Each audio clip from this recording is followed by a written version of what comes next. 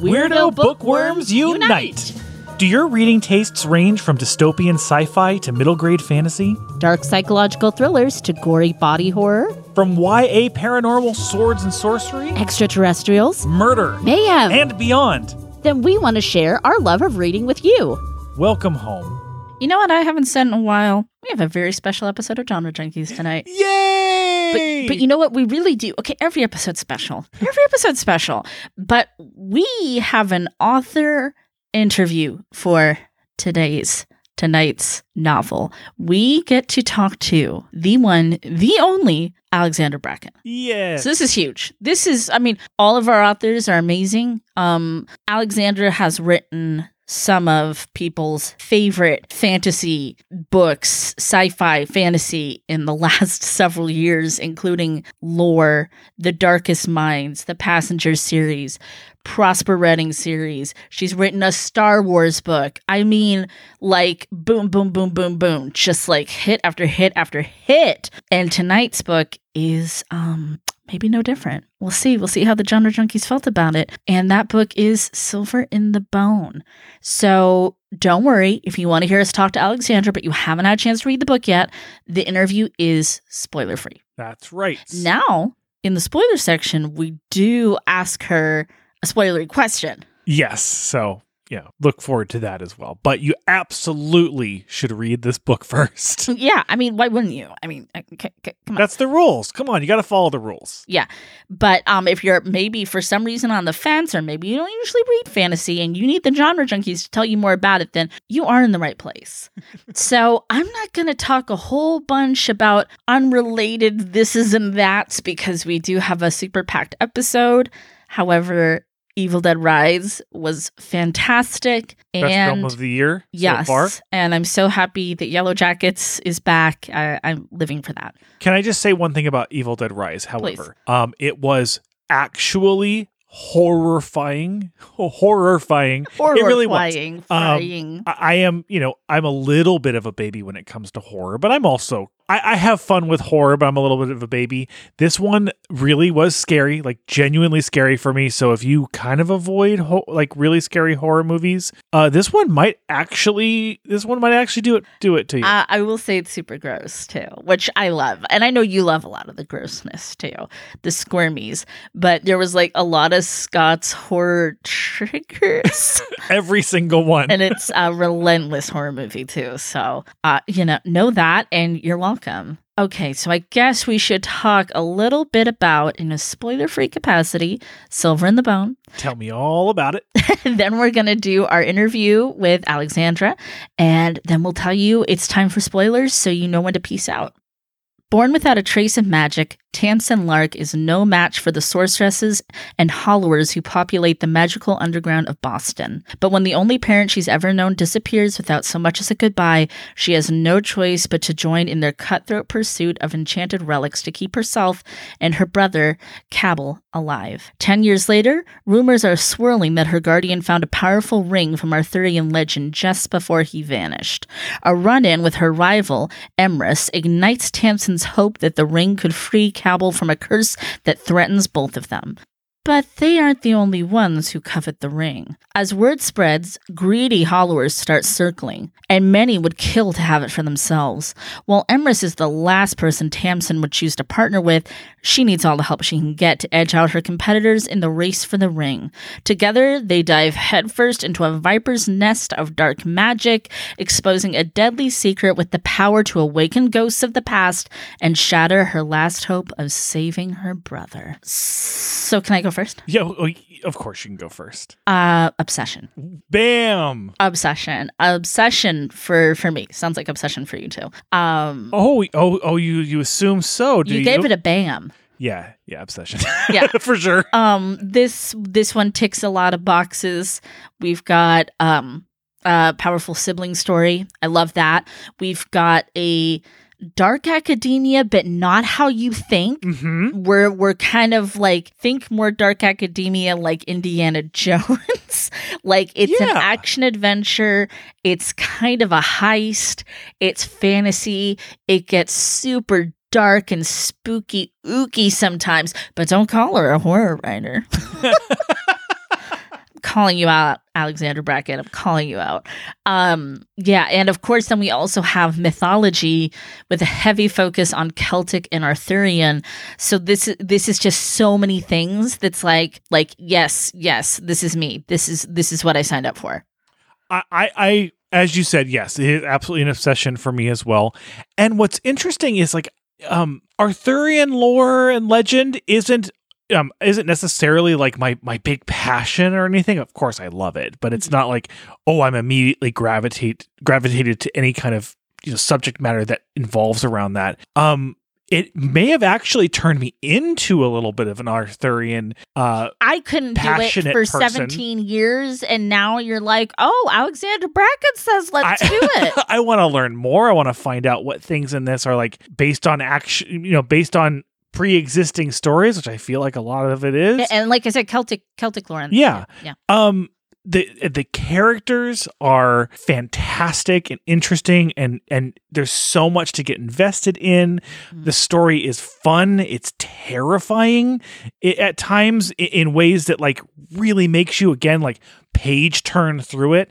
I will also say I listened to a lot of this on audiobook, and it's outstanding. And it is not often that I listen to audiobooks when I am not commuting, but I sat here on this couch with headphones on and listened to more of it right here in the house as opposed to reading it. Did I not? Yes. Is it a full cast or is it just like one person? It's one person. Nice. And it's really incredibly well done. I could not be more obsessed with this book. No, I'm. So we know this is going to be a duology, I believe. I think it's just a duology. Oh, we only have to wait for one book? Yeah, I think we only have to wait for one. I think she's a kind and benevolent overlord. I mean, that's both good and sad because I wouldn't mind more. This is definitely a full book. It's a long book, and I wouldn't change a thing about it. Like, I mean, it could have been even longer, and I would have been even happier.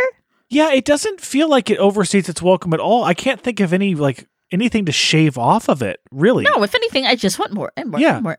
And it is a very long book now that you mentioned it. You're right, it is. And we didn't even talk about the sorceresses. There's like this amazing sorceress, girl power, feminist, matriarchy element. There is wonderful, creepy things like a hand of glory. These are not spoilers. This is all very early on stuff. If you're into witchcraft and the occult at all, this has like Alexandra really puts in some things for us that's like, she knows, she researched, she knows, she's the real deal. She is the real deal. It also has, little elements of like, thieving, like at the D&D table sort of thing. It has a little bit of Indiana party. Jones. Yeah. It has a really, like, I wouldn't say like detailed, but interesting magic system. Yeah, I don't think it needs to be super detailed. Oh, yeah, I want to clarify. I know you're picky about some people magic hear systems. the words magic system and immediately think, oh, rules and things like that, which some of us really love. Yeah. But it is, so it doesn't have that, but it is very creative and in some ways like very specific. Yeah. It has a very specific idea of how it works, which is neat. Yeah, great cast of characters.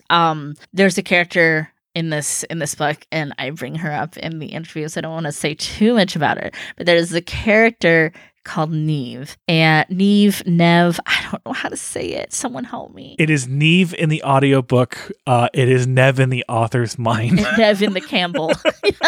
I love her. I saw so much of myself in that character. Right? I mean, like we're like twins, for we're like sure. Twinsies. I highlighted so much of what she said. Like she likes spooky shit, but she's also like cutesy and funny and wise. I was like, oh my god! And these are the type of characters. And I've said it before. I'll say it again. I'm having a hard time believing they aren't real. This one more so even more so than some of the others that we've said that with. Because and maybe it's just been a while since I've really felt this way. There's a pretty full cast of characters, and not all of them have like huge roles to play or many scenes as it may be, but everyone like feels so different from the others and have a very specific frame of reference to the world. Yeah. That just makes it feel like just a very rich cast of characters. Definitely. So this one ticks a lot of boxes for both of us, and for me, I'm hovering somewhere around the broad to mass. Mm-hmm. I mean, like I'm bleeding into the mass section. I really am, because I think that this has the possibility to kind of, get people who just like a good book kind of invested. Mm-hmm. However, if you really don't if you hate fantasy, I mean, you probably wouldn't like it, but give it a chance, because I think that it really has a lot to offer a reader who loves a fun, fast-paced adventure with people who you become very invested in. Yeah, for a lot of the same reasons you just said, I'm also kind of waffling between broad and mass, although I'm leaning more towards broad, whereas you seem to be leaning more towards mass. Yeah. I think, one, it is very much a fantasy book, and a dark fantasy book at that, which, I wouldn't say it is the type of fantasy novel like a Rick Riordan, for example, that pulls in the masses, but it's also not Swords and Sorcery, Lord of the Rings, where it is kind of for a more dedicated type of, fantasy reader. The other thing that makes me move it a little bit towards broad is it is very dark. Oh, I love it. It borders on horror at times. Yeah. And I guess nothing is sacred. Oh, it's also funny. It is very funny. Yeah. So I think broad is a really good place for it to live. I think anybody but the people who just don't like fantasy, like actively dislike fantasy, I think are going to be into and it. have never liked a fantasy book. Yeah. So I want to touch a little bit on the dark academia thing, because the dark academia has been such a hot button issue. People love it, people hate it, they find it problematic, they live for it. It's all over the map. But this is the type of dark academia that I was seeking out, where it's academia almost in air quotes, because they're not at a school setting. Mm-hmm. This is the real deal. Like we keep saying Indiana Jones, but like that, I don't know, like Supernatural, like the TV, where it's like they're out there living it, doing it, they're in the field, they're working, but there is this wonderful, beautiful element of library and research and history. Mm-hmm. Yeah, I've been craving this. No offense to school set things.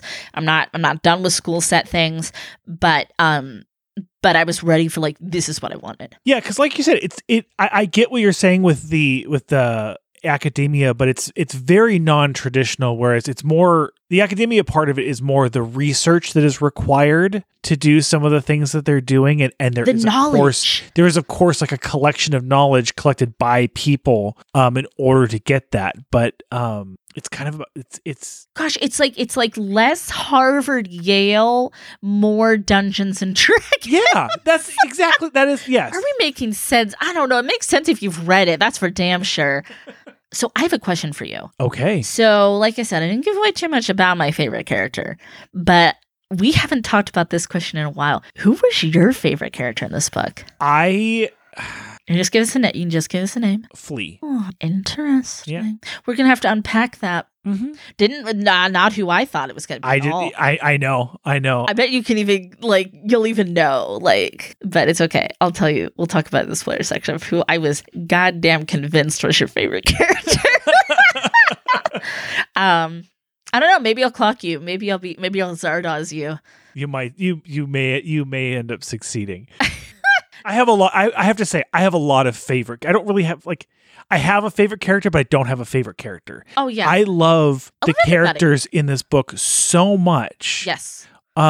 Because I see a real person in every single one of them. Even some of the tertiary characters have such realized personalities. Yeah. That I'm drawn to them. Yeah.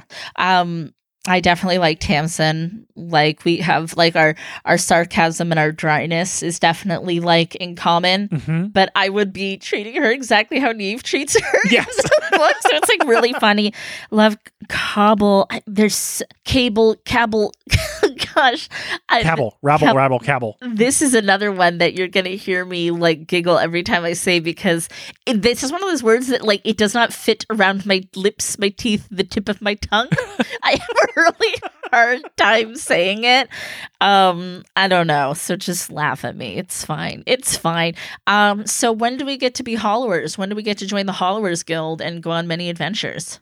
I would love to do it right now. I just have to be able to see magic first. Well, if we're gonna want to go and be a Hollower and see magic, I think we're gonna need a guide. What do you think? I think so too. I wonder where we could find one. Well, how about the novel's author, the absolutely extraordinary talent, fantasy goddess, Alexandra Bracken?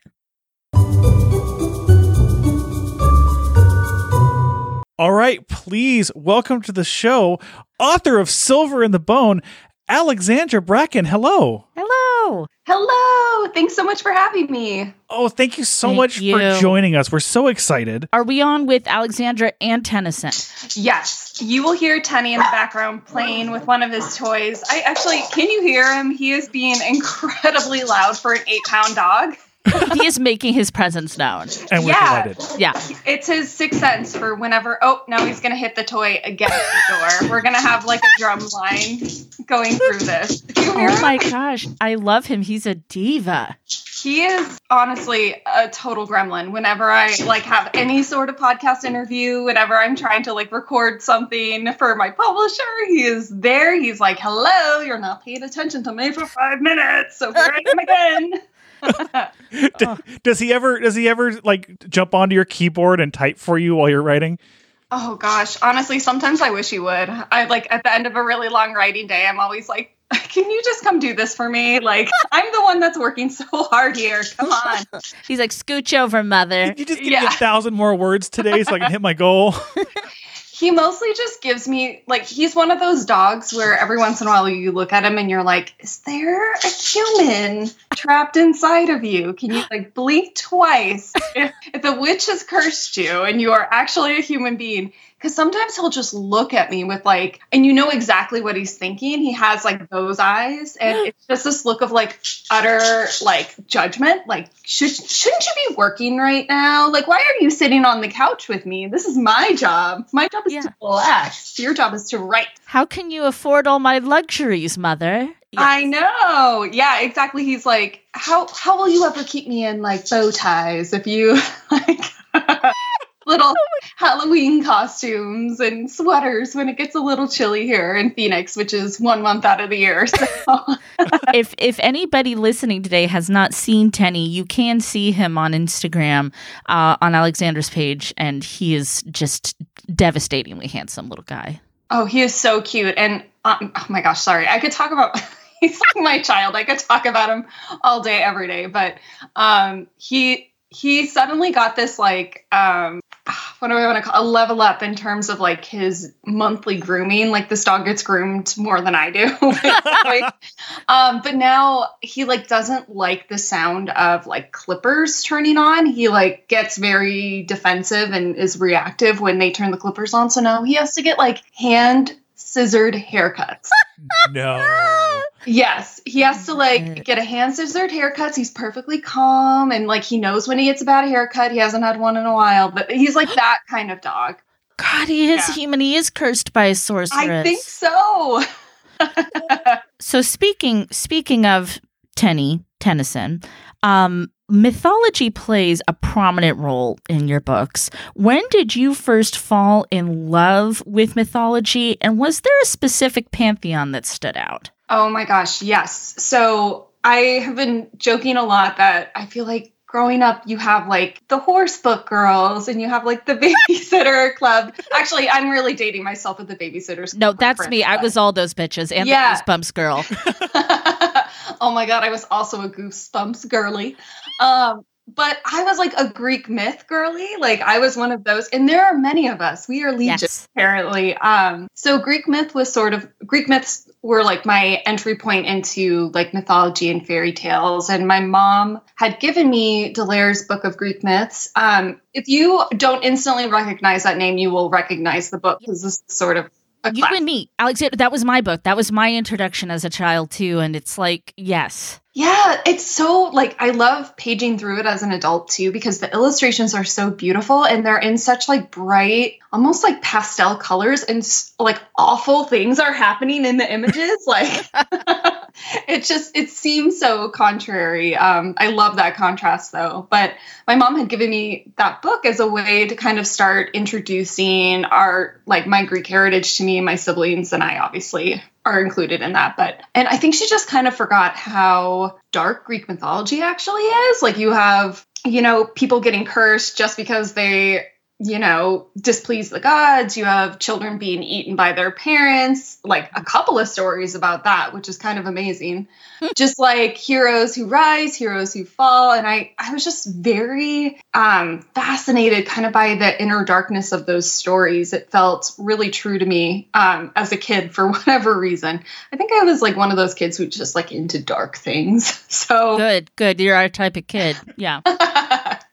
Yeah, so that was really my entry point. And then I kind of went from there into, like fairy tales and other mythologies. The one I'm like really trying to learn more about now is Norse mythology because I don't know that much about it beyond like the very basics of it. So that's one of my summer projects. Oh, that's awesome. So since you said you're getting into Norse mythology, what is your process to actually investigate and learn about these different pantheons and these different histories? Do you go to the Hollowers Guild library is what we're asking. Oh my gosh, I would love that. I really wrote my dream library into Silver in the Bone where you have these, basically you get what they call immortalities, which are essentially they're sort of like part grimoires, part like diaries of all of these sorceresses who are like, so like they can get a little spicy, like they're really just like fun and they're very like, I don't know, the sorceresses all have such big personalities that I would like love to read more of the immortalities. But then you also have just this enormous collection of folklore and fairy tale because the treasure hunters in the book are looking for these legendary objects. So for me, it's really just like going back to the stories and like reading different versions of the stories. That's one of the things I love about Greek mythology is that there are so many different iterations kind of the same stories. And then sort of then moving into like, how does it tie into the history of that region? Because myths serve usually two functions. It's like to explain the world and to instruct you on how to behave as a person. Mm-hmm. So it's interesting. I was a history major. I was a history and English double major. So like anytime I can bring in that like historical context, it makes me very happy. And I think it really adds something to the myth. Oh, that's awesome. I love it. It's very back to your roots. It's very old school. Yeah. Yeah. So I wanted to talk a little bit about your characters in your books. Of course, we're specifically, in this episode talking about Silver in the Bone, but I find that all of your characters are beautifully fleshed out. And I was wondering, are you the type of author whose characters, quote unquote, talk to them and demand to be written? They just feel so real to me. Oh, thank you. That's so nice of you to say. That is absolutely my goal with every book. I tend to write very character-focused stories, and which is so funny because my dad was like a Star Wars collector. He was the one who I cannot remember a time growing up that he wasn't reading some sort of like mass market fantasy paperback. And so he was someone who like read fantasy for like world building and plot. And so when I like shared my first book with him, which was like a little fantasy, he was just like, there's just so many emotions in this. Like he was just like not on board with that. And I was like, no, you like write for, and like I read for character and for emotion. So that's really important to me. And they do talk to me a little bit. It's usually I like know when I am ready to write the book is when I can hear that character's voice very distinctly in my mind, which sounds a little odd to say maybe, but if you are a writer or even a reader, like if you're a reader and you can kind of pick up on the character's voice, I always feel like that is a good book. That's a sign of a great writer, that the voice is really coming through and you can imagine it as you're reading. Oh, I love that. And listeners, you will soon know I'm going to talk about Neve in this book. Neve or Nev, I can never say it right, but I cannot believe she's not a real person and we're not best friends. We are so similar. We are so similar. I'm like, yeah, she's real. I can call her. I'm going to get her on the horn right now. I am delighted that you love Neve. In my head, I constantly switch back and forth between Neve and Nev, and I feel like that's a sign that I grew up mostly in the 90s because of Nev Campbell. So it's I constantly... We see you. Exactly. I like constantly have to correct it in my head, and I have to like take a beat before I say the name Neve. Yes. Yes, 90s people, we are here.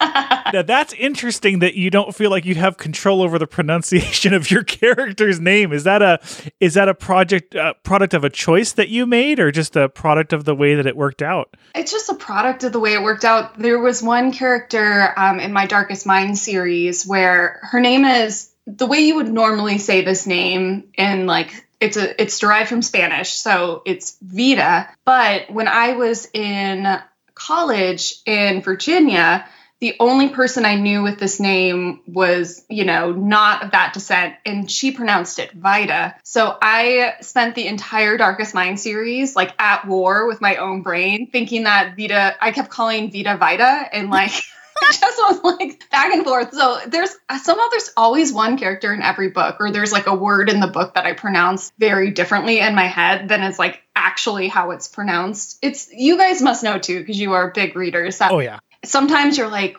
you come upon a word and it's about to come out of your mouth and you're like, I've read this word 10,000 times, but I've never said it aloud or heard it spoken aloud. And you just roll the dice on if you're right. That's why you should never make fun of someone for mispronouncing a word, because it means that they're a reader. Yes, that's exactly how I feel too. So speaking of Star Wars, we are massive, massive Star Wars fans here at Genre Junkies. We actually invented something we called the Star Wars sob, which is when you're so overwhelmed with your love of Star Wars that you cry.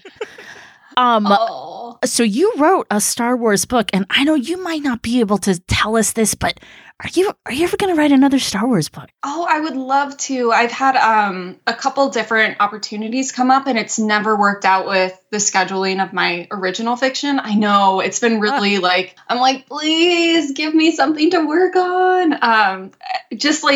And the authors who ended up writing those books are amazing, and the books turned out wonderfully. So it all happens for a reason. I would love to get back to writing Star Wars, although there's so much pressure attached to it as someone who grew up loving Star Wars. Like you guys, I was like post-Greek mythology. My next phase of I only want to read this was Star Wars Expanded Universe books. I read that exclusively.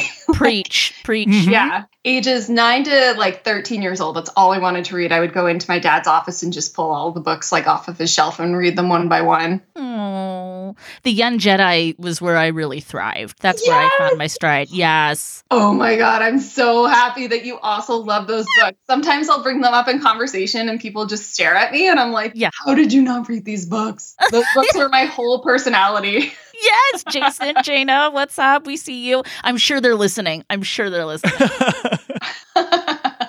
So you said that you feel like you're ready to write the book when you can hear the characters' voices, and you've implied that this book has actually you've been mulling this over for a while. How long has this book really been in your head? Oh my gosh. So the very initial seed of this idea for Silver in the Bone came 10 years ago-ish. I think It's maybe technically 11 years ago. So it really has taken, and that's unusual for me. Usually I'll get an idea, I brainstorm it for a month or two, and then I'm off. I am immediately kind of ready to write once I have various pieces ready. But this one, it was I had kind of an interesting backstory, and I had this interesting mythology that I had stumbled upon in very strange way. Mm-hmm. I always say that I accidentally backed into Arthurian legend with this book.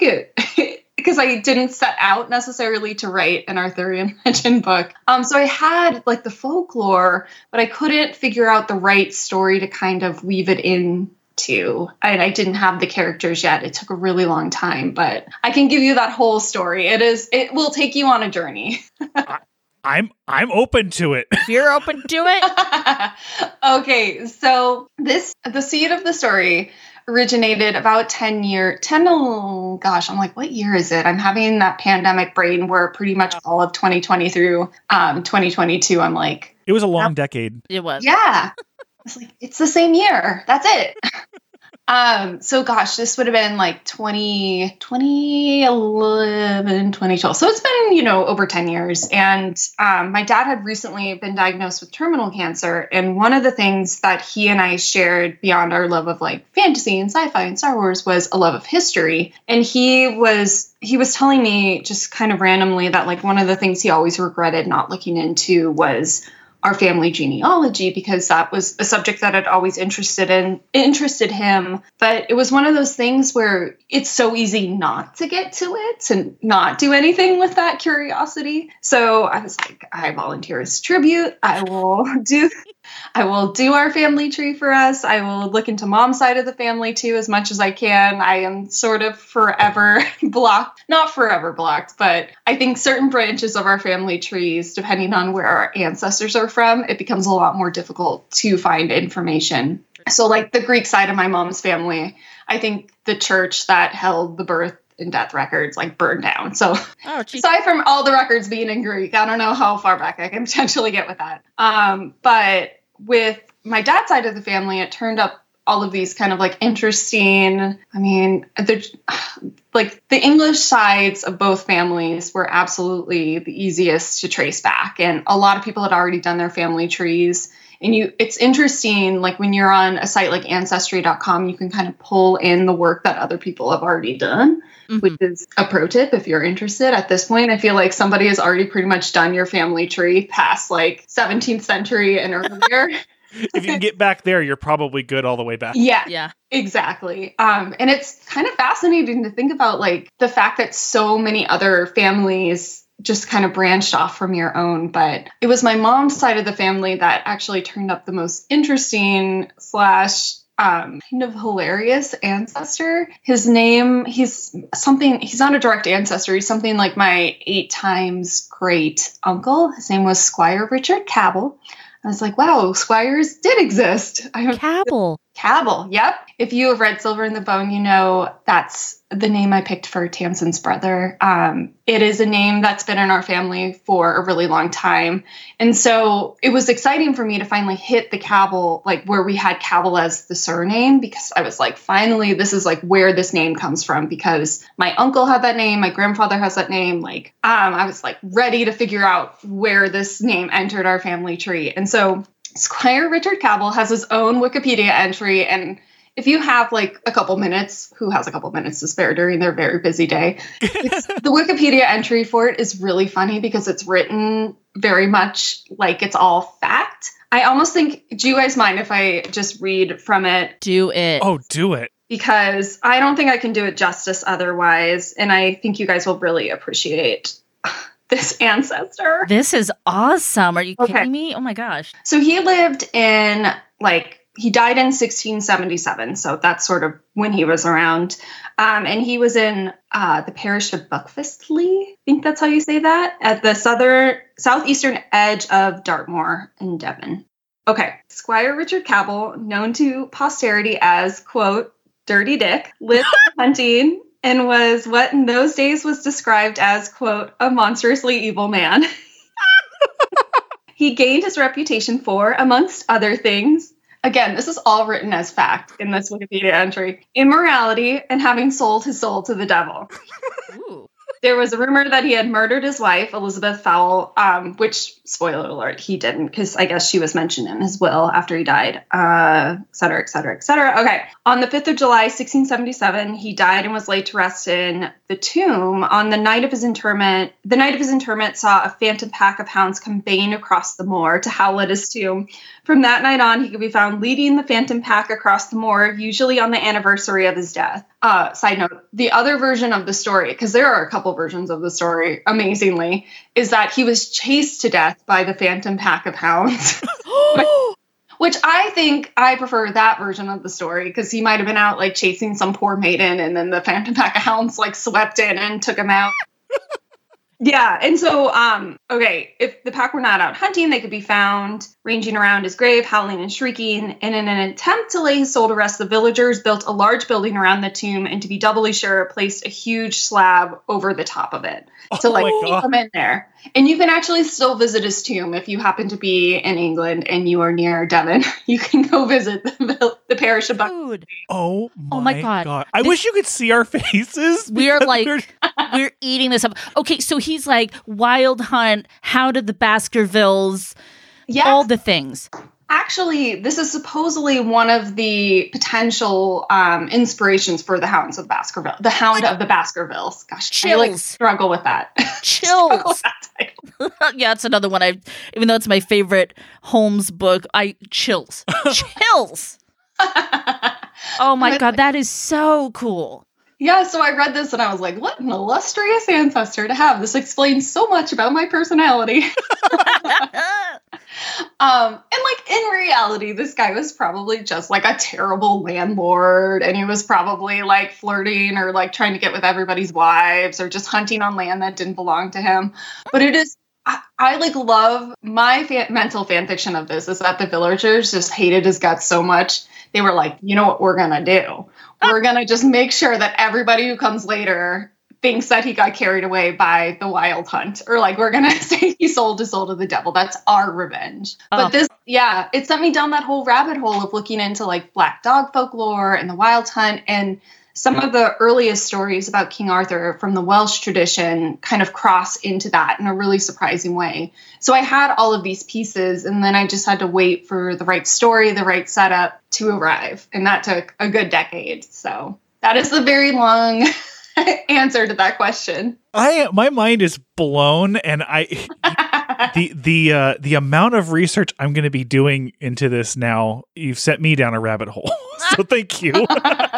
Love it. Oh, and if somebody is in recorded history as having sold their soul to the devil, they can sit next to me because I'm all about that. I'm all about that life. No, seriously. Yeah. So now you finally have the idea, and you've got the idea in your head, and you start writing it. What is your favorite part of the entire writing process? Oh, that is a good question. I mean, I could answer this in a couple different ways. So one part I love, but I also am always so anxious about is when readers finally get to read it and I start getting the reaction to the story, good or bad. The bad less so, but when I get the emotional reaction, especially with the ending of this book or the big twist in this book, that is such a satisfying, wonderful feeling to me.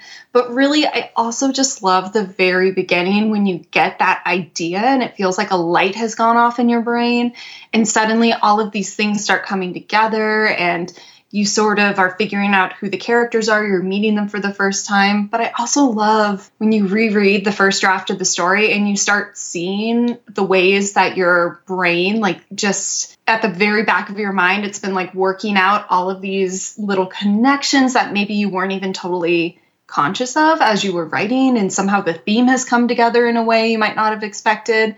So I always say, as much as I want to have control over my story, there is this sort of magical element to it where the story is gonna do what it wants to do, and my brain my subconscious is gonna help in whatever way it possibly can. Oh, that's really cool. We heard this term from another author about a year ago. Are you a plotter or a pantser? Ooh, I am what I call a headlights plotter. So this is a term that I just heard recently, and I can't remember who said it. But so if you're a plotter, you're an outliner. If you're a pantser, you wing it. And then I consider myself a headlights plotter, which means I know generally where I'm going. So I have to know where the story begins and where the story ends, and more specifically, who the main character is at the beginning of the story and who they are at the end. And I need to know the big midpoint, because it's usually some sort of twist that really kind of turns the story on its head and or changes the way the main character sees themselves and understands the world. So those are three very important moments in the story that I have to have nailed down. But I really like to give myself a lot of freedom to explore and to do the first draft as a discovery draft. That's really what I would say pantsing is. It's just discovery writing. You're going on that journey with the characters.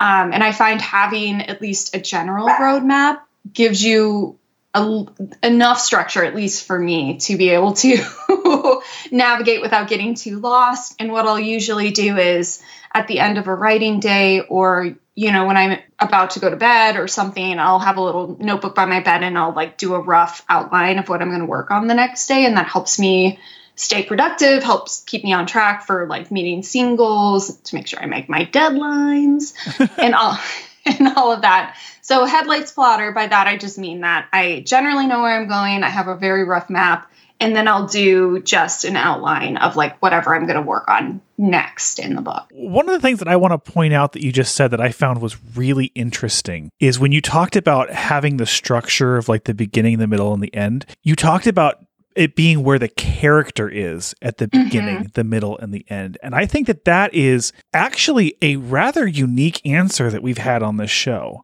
Oh, I really like that. Me too. Yeah, I mean, my very intuitive process from when I first launched into my career, because I had never actually, I think I had taken maybe one creative writing course in college that was for fiction versus nonfiction. So I had like one nonfiction creative writing course and one fiction.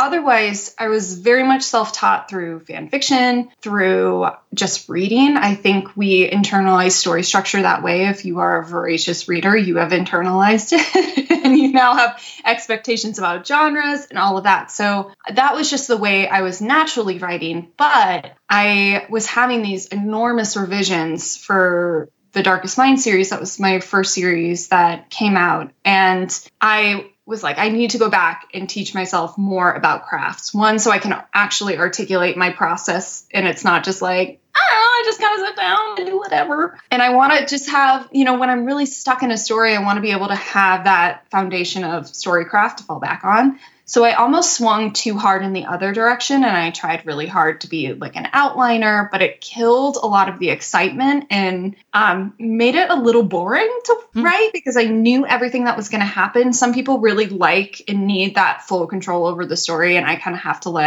to meet the story halfway. But I had never actually heard someone articulate that about the character arc before I read Anatomy of a Story by John Truby. This is one of my favorite writing books. It's not a book that I would recommend to people who are just really starting out on their author journey or their writer journey, because it is a book that will like kind of twist your brain into pretzel knots. It's a craft book that forces you to really think about story structure. And I think Truby's book is technically meant more for screenwriting, but obviously there's a lot of crossover between screenwriting and novel writing in terms of story structure. It's all sort of the same storytelling craft.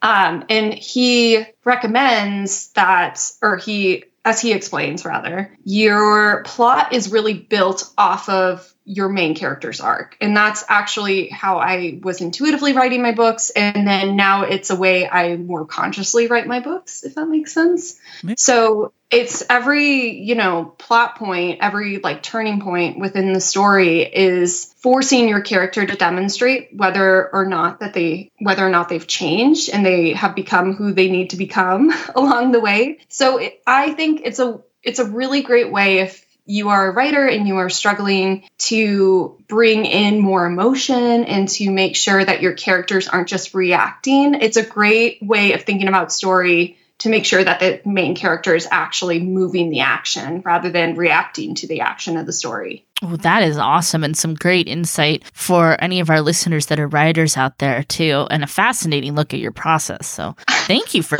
sharing that. Yes. Okay. Anatomy of a Story by John Truby. He also, you guys may be interested in this, just wrote a book called Anatomy of Genres, which is an actual brick. It is one of those I received it in the mail and I was like, oh no, John Truby, I can't commit to just reading this all the way through. This is gonna break my brain. So don't do it to me, John. Don't do it to me. I kind of thumb through it and I kind of jump between the different sections depending on what I'm working on to read, and just read his thoughts about each genre and the plot points he thinks are really necessary when you're writing within a certain genre and all of that. It also helped me identify why reviewers kept saying, professional reviewers, trade reviewers kept saying that Silver and the Bone had horror in it. And I was like, I didn't write a horror book. I wrote a fantasy book. So I was like, Thank you, John Truby, for illustrating that I know nothing about the horror genre. He's like, I'll be there for you forever, Alex. So actually, that was my next question. We know that you have a little bit of a spooky background with the goosebumps and all of that good stuff. And your books are often quite dark at times, and you don't shy away from horror elements. Do you have any plans to write some straight up horror novels for us spooky people? You guys are going to be very unimpressed with this, but I am such a weenie when it comes to anything horror. I cannot engage. And so it constantly surprises me that I end up writing things that are very horror or very horror adjacent. I don't know if it's just because I'm thinking more about horror in terms of like these like existential like dread and confronting, you know, the darkness inside of ourselves, which I think the horror genre does so well. But the monster is oftentimes not the monster that you are doing battle with or trying to escape, but the monster inside of humanity. So I was like, oh, wow, I guess I do sort of write some horror into my books all the time. But I was really scarred by the experience of going to see The Ring in movie theaters. And since then, yes, it is really like, I gotta like work. I really do not watch horror movies. I don't tend to read a lot of horror books. I'm trying to remember the last horror book I read, proper horror book. But I kind of, if it's like mixed with another genre, I can do it. So like I'm watching Yellow Jackets right now, and I would consider my obsession. that. Yes, so good. So good. I was so mad there wasn't a new episode this week. I was hell. It's like, oh, come on. Rude. So rude. So that's sort of like mixed with this, you know, almost, I want to say it's like a little bit fantasy. You kind of get that like shadowy, is it fantasy or is it just psychological? Like I can do that, but you know, straight up horror, I really struggle with. So maybe one day, I would never say never. Chances are I will probably accidentally write a horror novel and an editor will be like, congratulations, you've written a horror novel. And I'll be like, what? Well, I'm going to call you Alexandra Bracken, the reluctant horror writer, and I will keep my little horror candle lit on my horror altar that you'll come home to us. I'll try. I promise. I gotta like really start engaging with the genre more. I know there's so much good storytelling out there, and I gotta like suck it up and be a big girl. But like when you have kind of like a creative brain, when your brain is just prone to overactive imagination, it's really hard to watch horror and then try to like get it out of your system. That was what was so hard about watching The Ring. Was afterwards I was like, God, no, I have to think about this for weeks. I have to sleep with my lights on. I can't walk by a television because I don't know what's going to happen. So anything really scary, my brain will take and like bring into my real life with me. So I have to be like, it's so bad. I'm such a baby. You know, it's okay because I am not the creepy one of the pair of us, and that'd be me. The fact that you can handle Yellow Jackets, I cannot. So you're doing all right. I do cover my face sometimes. I will like fully cover my eyes when I'm like, I'm just gonna wait until the creepy music ends. But it's like creepy music all the time, so sometimes it's cute. That like choir of women going like, oh. It's just so tense. It just creates so much anxiety. But see, that's why you're such a good writer, is because you can't turn off your imagination. Yeah, it just torments me casually on a daily basis. Alexandra Bracken, the tortured soul. I love it.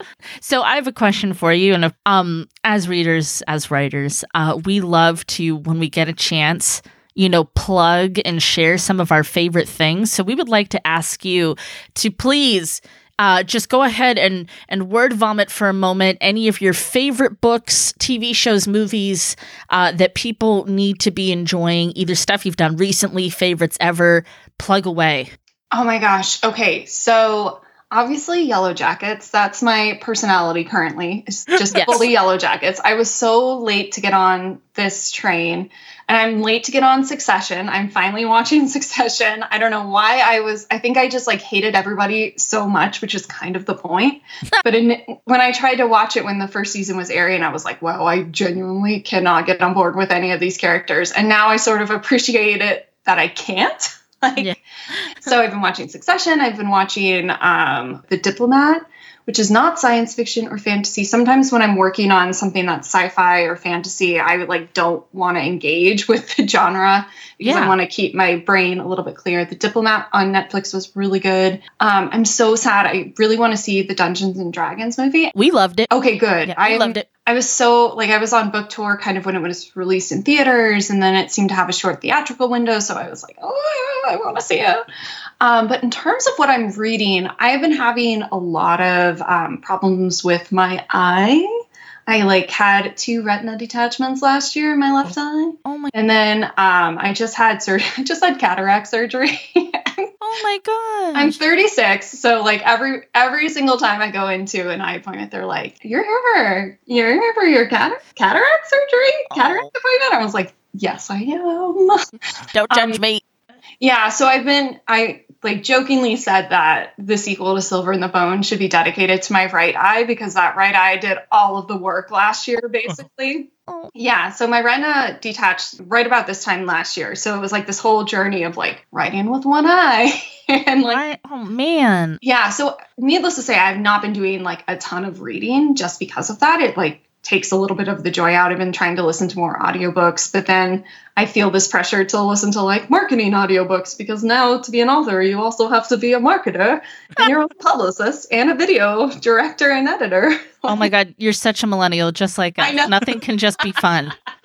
Exactly. And I like in between drafts of books, I like to listen to like craft books. So right now I am going to listen when I go on my walk today, I'm going to listen to a video about the snowflake method of plotting because I just like seeing how other people write their books and conceptualize their books. And sometimes you can pull an interesting nugget from that. But I did recently read a book called House of Marion by J.L., which is another YA fantasy with like a really cool, fun magic system that reminds me a little bit of like how Shadow in the Bone, the Grisha work. Everyone kind of has like a little bit of a specialty, but it's kind of a really fun, interesting take on a magic school. And it combines like Castilian culture, which does not seem like it would be the most obvious blending, but it works so well. And gosh, what else have I been reading recently? I feel like I should get recommendations from you guys because I am so behind the curve. Every Tuesday I try to help promote all of the new releases and I'm like, oh my God, I haven't read like any of these. Help. Oh no. I know. I feel so bad. I feel like I should be able to like come out with a million different things I've read and watched recently, but I'm mostly just like when I'm on deadline, which I am just like perpetually on deadline. I'm like, I'm so tired. I can't read anything other than like the words I have written in Microsoft Word today. Well, Alexandra, I wanted to not only thank you, but I wanted to give a little bit of a shout out to your dad because the more I hear about him, he sounds like such a genre junkie, such a why we started this podcast. Scott and I were raised on mass market paperback horror, sci-fi and fantasy, buying them at the grocery store. And he just sounds like one of the real ones. Yeah, he really was. He was just like the best guy ever. And he had it was a really funny dynamic with him because he was such like, he worked for one of the big banks. Like he was such like a corporate guy, but then he would always have like, because he was a Star Wars collector, he would always have like Star Wars in his office. Like different, like, oh man. Yeah. So I grew up going to like Star Wars conventions with him. He had a relationship with like all of the Toys R Us's that were like in the general vicinity to the point that sometimes they would like let him into the back room to look for. Yeah. It was like that sort of like really fun, interesting childhood. And so it always makes me a little bit sad that he doesn't get to see all of this like amazing new Star Wars content that we get. Cause I think he would love, especially The Mandalorian, because he was also so big on Westerns it's just like he would be delighted by Grogu, like just completely delighted. But I say like, and this is, I've connected with so many readers whose parents, Star Wars is kind of like a cultural inheritance now at this point, and it's passed down kind of through families. And so agreed. I meet people who have also lost their parent or their loved one who introduced them to Star Wars, and we can really connect on that level. But I always say like our loved ones get the freedom of like going to visit on set and they can like be first in line in the movie theater and they can see all of this content. That's how I like to sound. Oh, I love that so much. He really though, it was, yeah, every summer he was such a big Lord of the Rings stan. Like, he was a stan before I knew what that word meant. Like, he would read, oh my gosh, he would reread the trilogy and then the appendices every summer when we would go up to northern Arizona to escape the heat a little bit. And he had like all of this, like way before, I feel like Lord of the Rings and Star Wars kind of were not cool for so long, and then they became cool. Amen. Yeah, they kind of like turned the corner and became cool and became something that we were all able to geek out about. But he was someone who was like in that decidedly uncool Lord of the Rings era, had like Frodo Lives memorabilia, like had one of Bilbo's songs as his like senior year high school quote. So yeah, I think as much as all of the parents out there who are listening, as much as you can kind of just demonstrate your love of reading genre by, you know, always having a book in hand, always encouraging your kids to read. It's so important. And that's how you pass it on without like forcing them into loving something you do. Yes. Oh, that's awesome. That's our ministry. That is our genre bibliophile ministry. Oh man, that's great. Thank you so much for joining us. This has been an absolute ball for us. Thank you so much. You are so our type of person. I love chatting with you guys. Thank you so much for having me. Hopefully we can circle back and chat again in the future. Oh, yes, Tenny, please. I love that Tenny finally starts barking again. Yeah, Tenny agrees. He's like, me too. Don't forget about me. Never. We could never. Well, we will take you up on that. We look forward to talking to you again. Thank you so much. Thank you. Hey, Bookworm Buddy, don't forget, subscribe, rate, and review. And while you're at it, find us on Instagram at Genre Junkies. Okay, this is officially the spoiler section. You've made it. So if you don't want to gush and rant and rave about the book with us, you're in the wrong spot. But I'll just say that was a great interview. We so enjoyed it.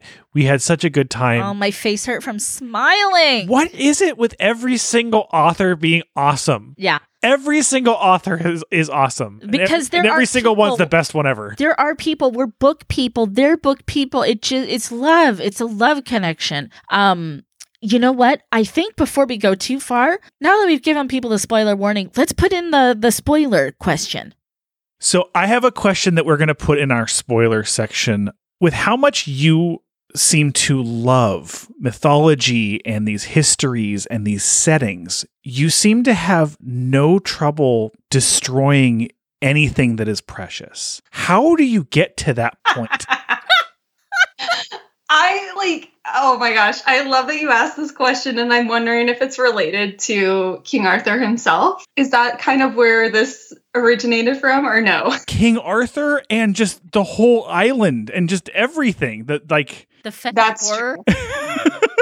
True. So I think my brain works like I don't want to write something that people have necessarily read before. And I also like breaking things to see like how it is shattered and what people do when it's breaking things like Scott's mind when he read this book.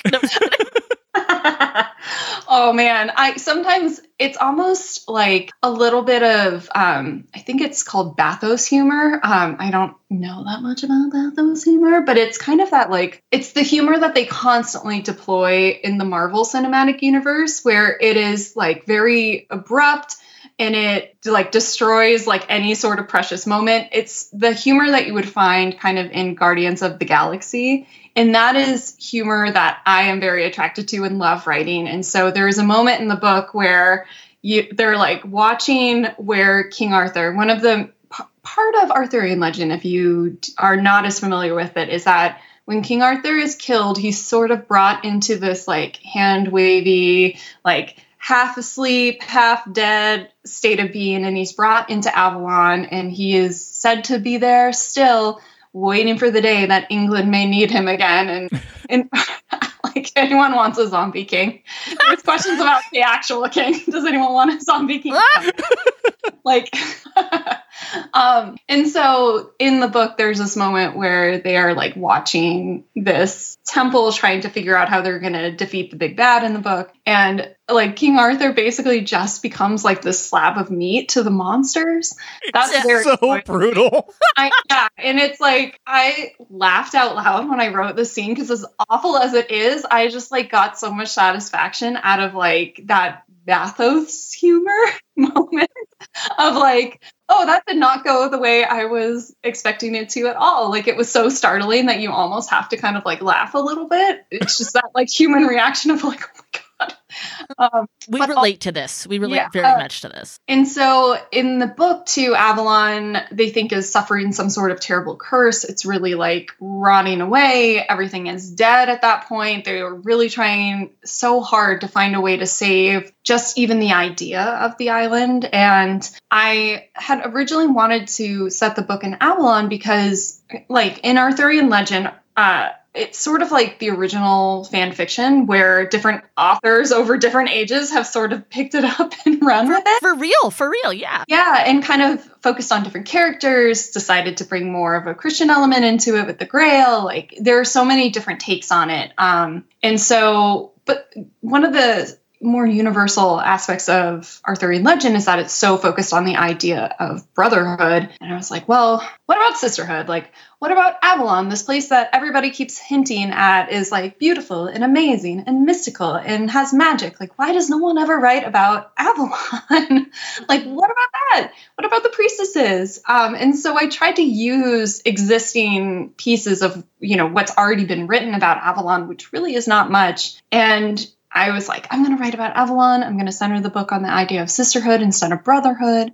And then I was like, but what if? There's always that like dark gremlin in my brain that's like, but what if Avalon is actually not like this beautiful island? It's a horrible place to go. And all of these characters are fighting to survive. I can never write just like a nice, happy story. It always has to be like, but what about peril? Like, it's...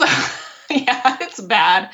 I guess it's a horror show in my brain constantly. But yeah, I just really wanted to, I had the total freedom basically to create Avalon from the ground up. And naturally, my brain chose violence.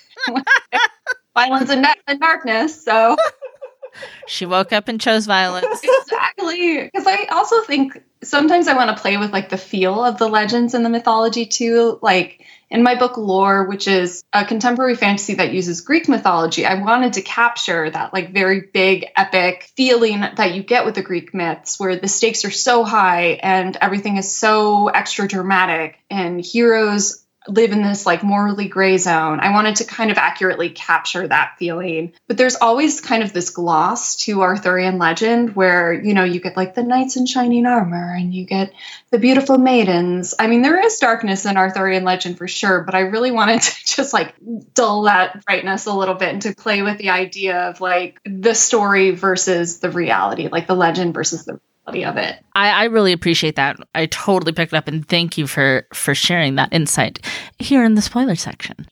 My pleasure. So I did some highlighting in this book, and as we go through talking about it, I definitely want to share some of my notes. So first of all, I call shenanigans that Nash is not your favorite character. Really? Okay, first of all, that is not who I thought you were going to say. You always love the guide. You always love the mentor. You always love that character. Especially when it's a rough around the edges, kind of gruff, grizzly dude, which is like kind of like you, except for that you're also a silly goose. So it's like you usually like the Zeds, okay, the Merlins. You're okay. I mean, the thing is, you're right, and you're along the lines of who I thought you were going to say was my favorite. But Nash is in like one scene, one and a half scenes, and he's referenced 1.5 scenes. Like you have such a good picture of who this man is. Yeah. But who is the other kind of mentor character in this book? Not Bedford. Absolutely. You loved him? I loved him. The minute MFer stepped on the page, I threw down my book and I said, don't trust him. I mean, I don't trust him. I have to admit, I did too. I knew, like, I did not expect it. I did not expect him to be bad in the way that he was bad. I thought he was just going to be like the lead acolyte, not that he like was death. Yeah. And when? No, yeah. So that was, but yeah, I felt like this seems kind of like, especially there was a scene when he said, let me talk to Cabell alone. Yeah, I was like, I'm red like, flags. No. You bring it back. You don't want him talking to Cabell alone. That's a bad idea. And here's the thing: is like I don't. That was a good setup moment. Oh, the whole setup between the two of them was really good. Because Neve, my girl, my precious Neve, my twin, she really sets it up too, where it's like, what if you're looking at this the wrong way? What if it's not like a curse, like how you think? Yeah. And I mean, clearly, that is why Nash took these children in, is because they are both quote unquote monsters.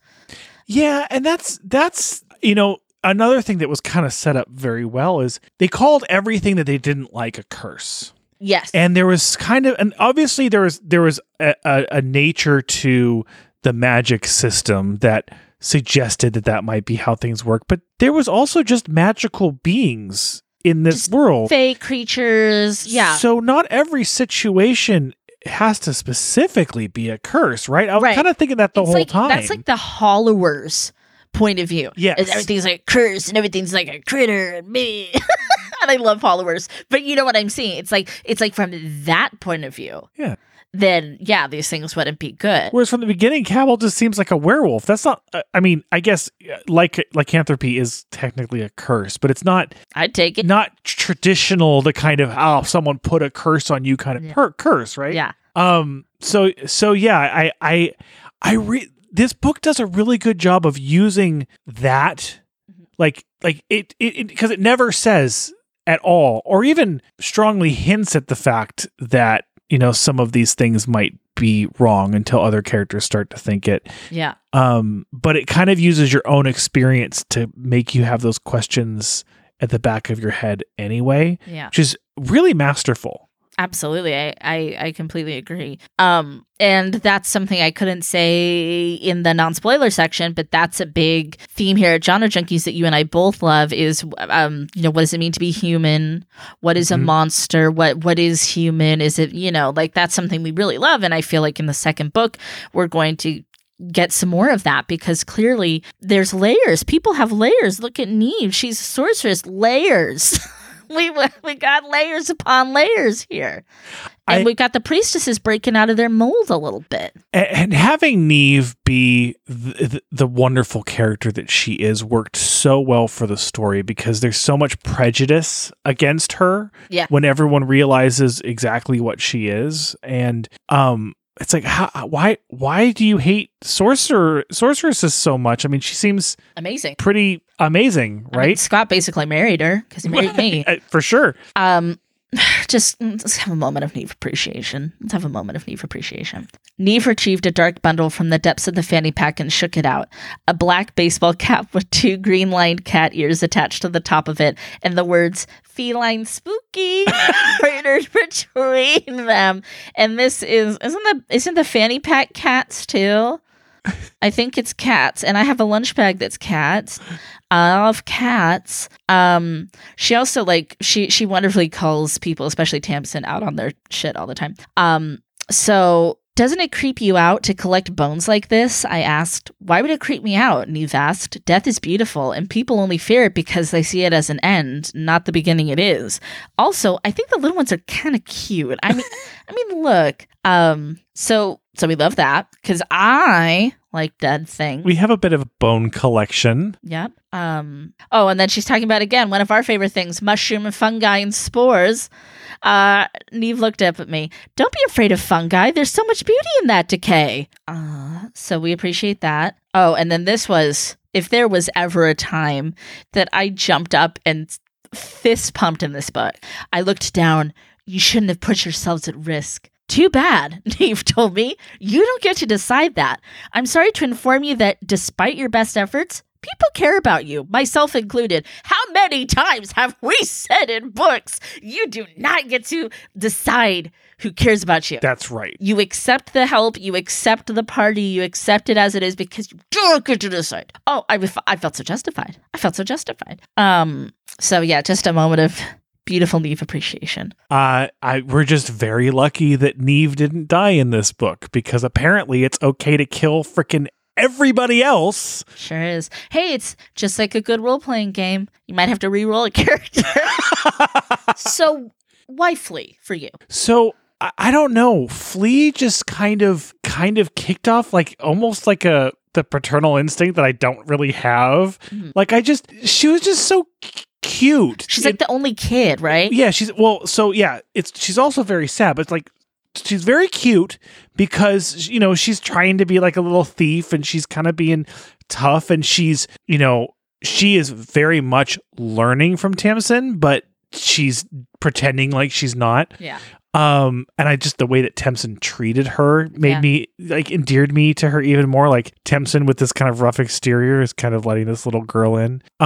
She sees a lot of herself in there. Yeah. You know? And she also is has a lot of sadness. Like she's the only child left. She's only alive because she didn't go to school that day. And she has all of these weights put on her because she's supposed to be one of the priestesses, but she hasn't come into her power yet. And is she going to come into her power? And it's just... Is her power? Is there power left? Just such a great character. And it's like, how many books have we read that revolve around that character, where that is the main character? I mean, she's the Lyra of her own little story that could be written, right? Yeah. And so I just I was really interested in her. And I think that surely was deliberate, considering you murdered her, you monster. I mean, we're not going to retcon the deaths, right? And retcon's not the right word. Do you think they're going to get to come back?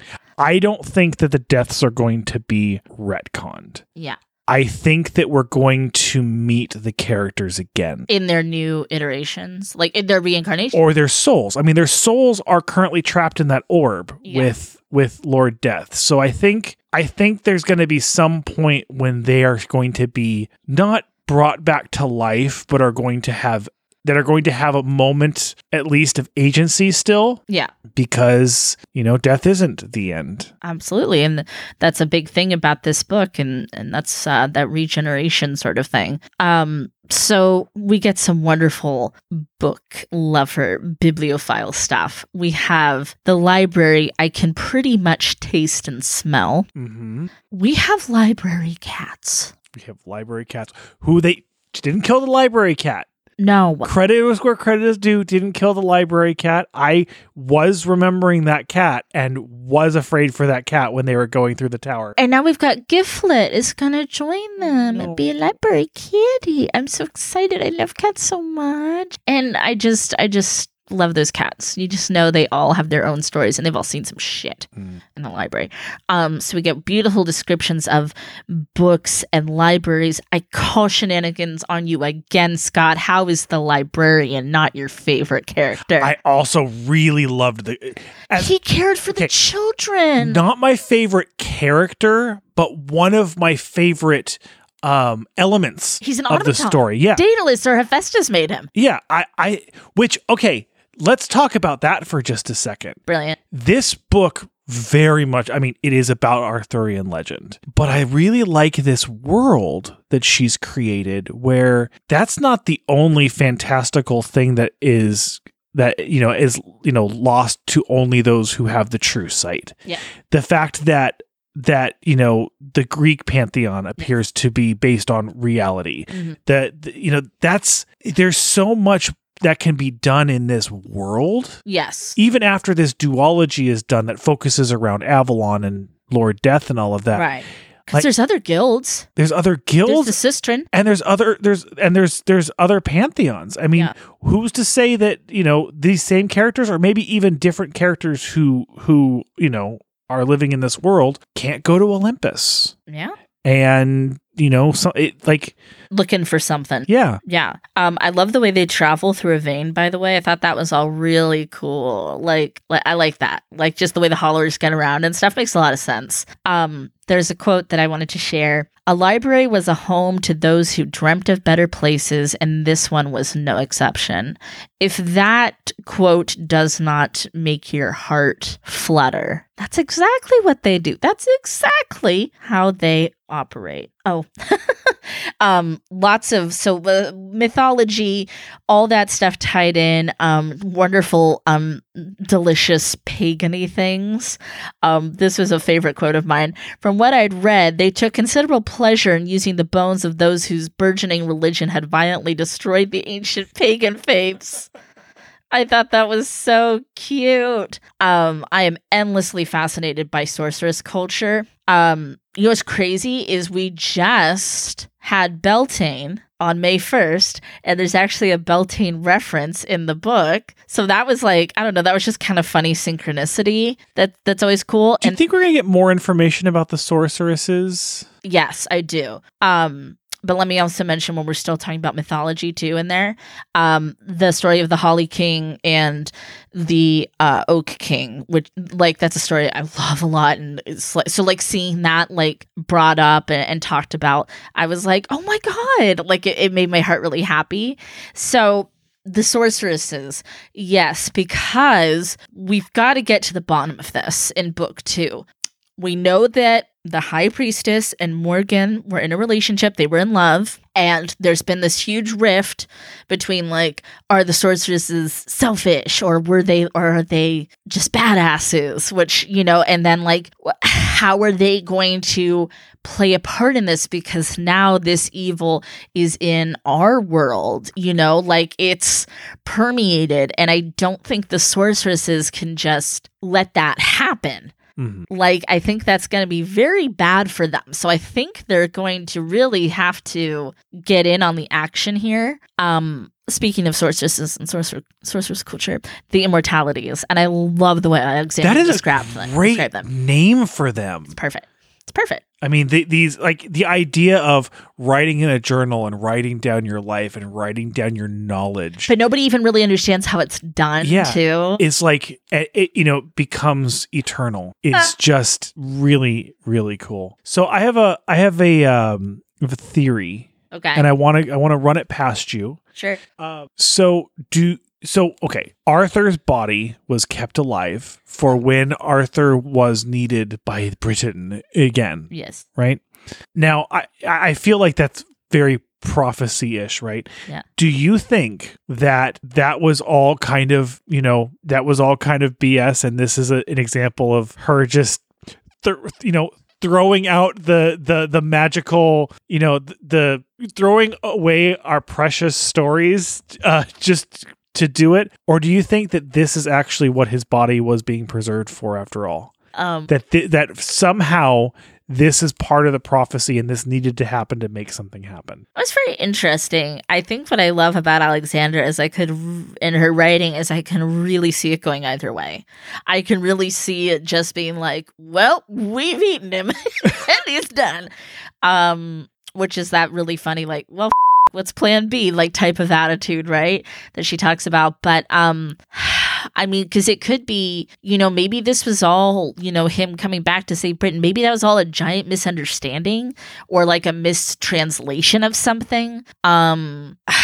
You know, are we sure that Tamsin isn't Arthur? Like, we're doing reincarnation here. So maybe Arthur actually had passed before Lord Death took his body and Tamsin was reincarnated. I could see so many outcomes. Yeah. I'm having a hard time picking one path. I think it's like, this is for sure going to be it. How about you?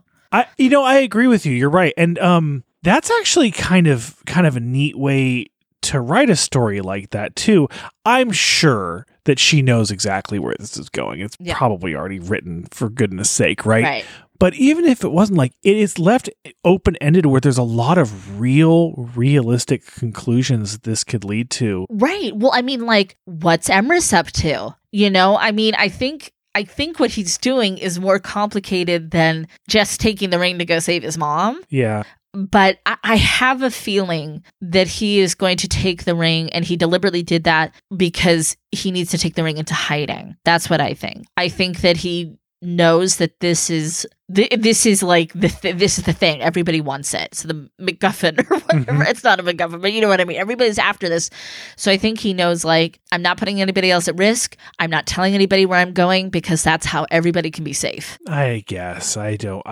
I feel like after after the trust that they built and everything that happened, he could probably have told the truth to Tamsin, whatever it was. But well, right now she just thinks he's doing the more noble thing and going after his mom. I mean, it's sad for her because she always feels picked last and left behind. But she thinks like, okay, well, that is important. And that he used her. Is that how she feels? Yeah. I don't think that that's true. No, not at all. Like I said, I think he's doing something to keep everybody in the ring itself safe. I did like that beyond a poor little rich boy story, he is actually an abused person, and so is his mom. Yeah. And I thought that was really powerful because it's like you can have so much more compassion and you can understand like why he was so caustic and everything. And we do like a good enemies to lovers in this house. And I thought he was a fun character. I liked how charming he was too.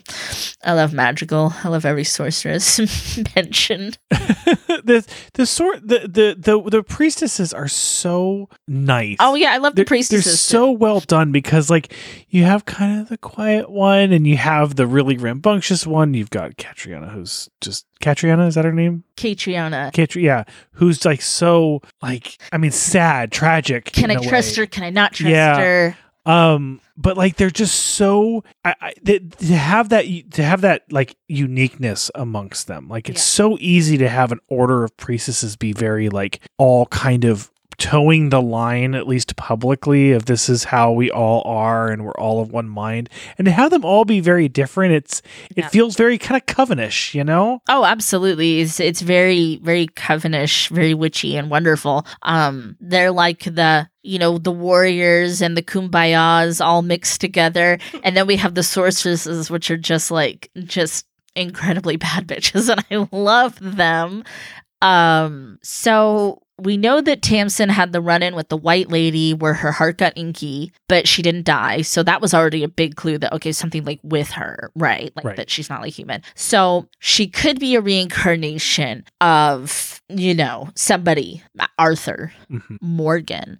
She could be like that, where it's like she's not recognized as like a sorceress or whatever because she's something like so much more. Mm-hmm. Or what do you think she is? Oh, maybe she's Morgan. Yeah, that's what I'm saying. That actually, yeah. But she could be she could be a creature, which is fine, but I feel like she's something kind of more. But again, and I don't necessarily believe in curses the same way that Nash has taught about curses, but yeah. But I feel like if her thing is that she's a reincarnation, like what is breaking that curse? What does the Ring of Dispel do in that situation? Like, yeah.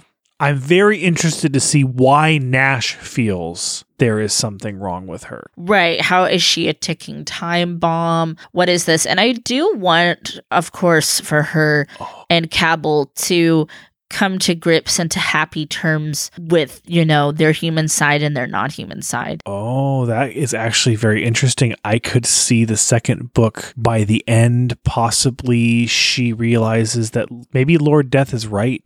Yeah. Maybe Lord Death is actually the good guy. I don't think so. I don't think so. He's breaking up the matriarchy too much for me to think he's a good guy. Cabell seems to think there's some logic behind his teaching. Well, he's looking for a father figure, and he put the whammy on him. No. Although, if I can just say, like, again, I love the priestesses, and even they admit towards the end, right? There's so much dogmatism. Yeah. In all of these different factions of this is the way that we do it because this is the way that we're supposed to do it, and this is the way we were always done. We were told to do it. Okay, well, you were also told that King Arthur was going to come back alive when Britain needed him, and he was possessed by Lord Death. So maybe all of those should-isms aren't really true. Yeah. And so that stubbornness, as far as, Nash thinking everything that's bad is a curse, and the priestesses thinking that they can't fight back for any reason because it's bad for some reason. Right. Maybe, maybe Lord Death, maybe there's something there. Right. I'm sure, Nash has done a lot to protect Tamsin, too, from whatever. I'm sure if, she knew the full scope of whatever she was, she'd probably have a huge target on her back. Like, he obviously loved the kids very much. He's just a follower. He just has his way. Where do you think he was? How did he set up that skelly? What was he up to? And why did he set the whole thing up to just why couldn't he be present and suddenly show up at the end? It's all very strange, but it's wonderful. Yeah. I don't know how I feel about Nash. I don't know if I trust him. Oh, I fully trust Nash. In Nash, I trust. Very convenient for Nash to show back up. That's all I have to say. No, I'm sure he was stuck somewhere. I'm sure he ran afoul of something. And whatever they did in Avalon probably shook him loose from wherever he was. So I can't wait to hear what happens to everybody, especially Grifflet. I cannot wait to see Grifflet welcomed into the Library Cat Society. I hope the librarian steals snacks from everybody's locker to feed Grifflet extra. So this was definitely a 10 bones out of 10 bones for me. Bones. I am giving this a 10 bones out of 10 as well. This is going on to my short list of possible book of the years. Yes, I can see that. This is the beginning of a fantasy epic that I've been waiting for a while. Yeah. I really apparently really do like these kind of darker fantasy stories. I'm very torn on if I'm happy that it's a duology because I only have to wait for one book, or if I'm kind of heartbroken that this isn't going to be a 12-book series. And maybe I'm wrong. Maybe there'll be spinoffs. We don't know. I don't know. That said, she seems to be very busy with many stories and has many ideas. I don't think that she wants to be tied into a 12-book series. But I don't think, even if this is a duology, I don't think that the second book will be the last book in this world because there's too much potential. Sorry, maybe she could just write them for us. Yeah. Just send us little bits, little nuggies of what's happening with our people. All right, everybody, thank you so much for listening. A special thank you again to our interview tonight, Alexandra Bracken. An absolute pleasure. Such a cool person. I'm Sandra. I'm Scott. Please keep reading past your bedtime.